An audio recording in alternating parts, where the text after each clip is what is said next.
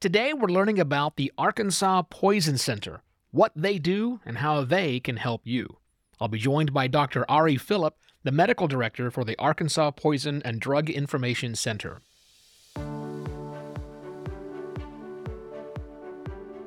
This is UAMS Health Talk, the podcast from the University of Arkansas for Medical Sciences. I'm Evo Terra. Dr. Phillip, welcome to the show. Thank you for having me. Let's start with the basics and the most important thing. If someone needs to reach the Poison Center right now, how do they reach the Poison Center? All right. So I hope people have their phones out. Anyone can call this number. It's going to be 1-800-222-1222. Again, that's 1-800-222-1222. It is a toll-free, completely free number that anyone can reach the Poison Center 24/7, 365. Now, if you're outside the state of Arkansas, it might connect to your local poison center, but that is the number, if you're here in the state, that will get you to reach us. A poison center is the right poison center to reach when you need to reach a poison center, I think, no doubt. So can you tell me what are some of the common calls that you receive there at the Arkansas Poison Center? Sure. I would say the most common type of call that we get is a young patient that accidentally gets into either a medication or a household product like bleach or cleaning solutions, or maybe gets exposed to something, maybe something gets in their eye. But we do get calls from adults as well, people who have swapped their medication, taken too much of a medication, concerned they're having a bad reaction to a medication, and then other unusual things like exposures to plants and animals. And then we do get calls from healthcare facilities as well. And so we're always happy to assist them on more serious poisonings, like when people try to overdose on their medications. You brought up kids, and I'm reminded of the time when my son might have been 2 and found a toy gumball machine for like a dollhouse or something, and managed to crack that open and eat the gumballs. But of course, they weren't gumballs. I just didn't know what they were. So what did I do? I called the Poison Center to find out what I should do next. Yeah, I hope that everyone has a reassuring story in their back pocket of someone who's called the Poison Center, and hopefully we feel approachable to most people. So that's some common ways. Let's talk about the opposite. What are some ways the center can help us that we're not really thinking of as people? Yeah, so especially our first thought when we get exposed to a plant or animal might not be, let me call the Poison Center. We might think of poisonings as being toxic substance that you might ingest or overdose on. But we handle over 100 calls per year, for example, on snakebite envenomation. We get frequent consults about things like brown recluse spider bites, all of which can be potentially very serious poisonings. And we have a lot of experience in the nuances of treating these things. They may not necessarily be very common to the people who are treating them or to the people who might be exposed to them. And some people might be really freaked out by them, and their first inclination might be either to call 911 or to rush on over to the ER. But a lot of the times, if you can call us, we can walk you through it and be able to tell you like, hey, this plant is probably going to be okay. You probably don't need to bring your child into the ER. Or, hey, this is actually pretty scary. You should rush on over to the ER as soon as you can. I would imagine also people like myself who like to pick wild fruits and sometimes other plants that we think we know what they are, or in my case, I only would do that if I know exactly what they are. There is that risk as well, I would imagine. Yeah, absolutely. And so probably one of the most common calls we get are things like pokeweeds, which look kind of like wild blackberries, which can actually be irritating to you if you happen to eat them. But there are some pretty scary things out there too, like particularly some foraged mushrooms. If you are not 100% sure what you're doing, there are even mushrooms called like the death cap mushroom, which is absolutely as scary as it sounds.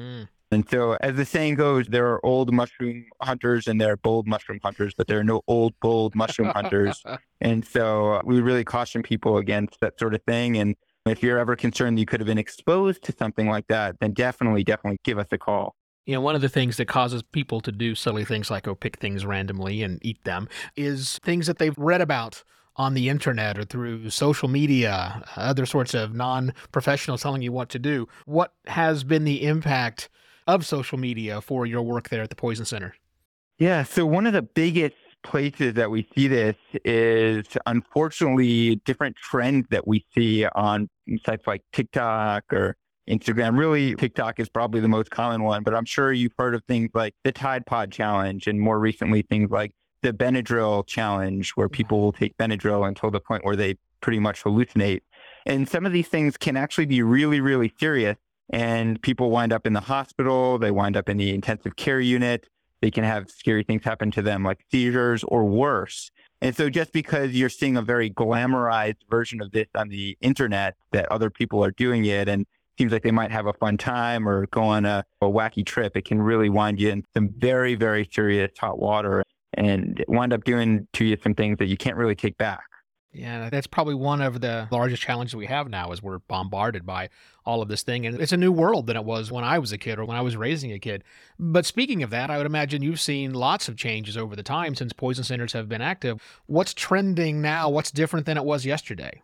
Yeah, so unfortunately, in terms of our big trends, we are seeing a lot more calls that come from healthcare facilities that relate to intentional pediatric ingestions, which is to say kids trying to harm themselves by taking too much of their medication or someone else's medication.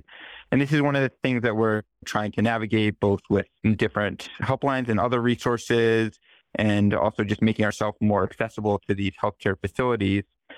But some other things that we've seen as a global trend, especially over the past few years, and this is not just here in Arkansas, this is nationwide.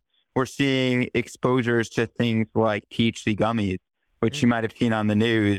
Young kids that might think that this is like a gummy bear or some other edible product. They see it on the floor, or they see it in the cupboard, and they might take a small kid might take a human-sized amount of this, and they might take multiple of a human-sized amount of this, and that it can certainly wind them in hot water as well. These patients sometimes wind up being admitted to the hospital, being admitted to a pediatric ICU, and there can be some scary things that can happen with this. And this comes at a time that's a little bit challenging because especially over this past winter when our hospitals seem like they're bursting at the seams with people with respiratory viruses and cold and flu season, this extra added injury can overwhelm the healthcare system. Yeah, it's definitely been a tough time. And you're right. We have a changed philosophy nationwide and, in fact, worldwide when it comes to things that used to be considered harmful substances that are not harmful substances, and THC obviously being one of those. But also, we can't not talk about the fact of the opioid problem and specifically fentanyl and what we're seeing now. What's been your experiences thus far? Yeah, it's similar to the rest of the country and the world. We're seeing the rise of fentanyl, unfortunately. One of the hard things is that we've been so used to over the years testing for things like morphine that sometimes even a lot of common drug tests won't pick up for things like fentanyl. There isn't sometimes a lot of awareness about things like fentanyl. And albeit there's a lot of sensationalized information out there about fentanyl. But the truth of the matter is that very, very, very tiny amounts of it can be extremely harmful. And so it's very easy for people to distribute large amounts of it into the drug supply. And it's winding up in places that you might not expect. Fentanyl being combined with people that think that they're getting some other drug winds up that there's fentanyl in it. And so it's something that's always on our radar and something that is just so potent that it really worries us. Let's wrap this up with something that I think is a good idea. You've ingested something. You've picked up a plant. You've been bitten. Something has happened. What should the listener do? First thing, I hope that everyone from earlier in our conversation has saved the Poison Center's number in our phone. Take a deep breath. And I think that as long as you are not having any severe symptoms at that moment, it's a good idea to pick up the phone, grab whatever it is that you could have been exposed to, unless it's, say a snake. But grab the information of whatever you could have been exposed to and go ahead and give us a call. We have specially trained nurses and pharmacists that are able to pick up the phone 24/7, 365. Now, if you feel as if you're about to pass out, having trouble breathing, or you're calling on behalf of someone who has become unresponsive or having a seizure, those are situations where you need to call 911 immediately. But it's a situation where you're just worried that you could have been exposed to something and that you might develop symptoms. Go ahead and give us a call and we can help navigate that situation for you. Poison centers, you'll find that a lot of the time our job is not to say, ooh, that sounds bad, you need to get to the ER, but to be able to say, actually, you're probably going to be okay. We'll watch you at home and we'll follow up with you. And our patients that give us a call, often we're calling them back multiple times just to check up on them and make sure that they're okay. And I got to say, it is fantastic peace of mind when you call that phone number and they tell you that those little tiny toy gumballs that your son ingested are probably going to be okay. You're probably going to be okay, but keep an eye on them. Yeah, they found that poison centers actually save a healthcare system a whole lot of money by being able to keep people out of the hospital. And we really wish everyone knew about us and felt comfortable calling us. I will shout it from the rooftops, that 1-800 number. I think everyone should have it, albeit I'm a little bit biased.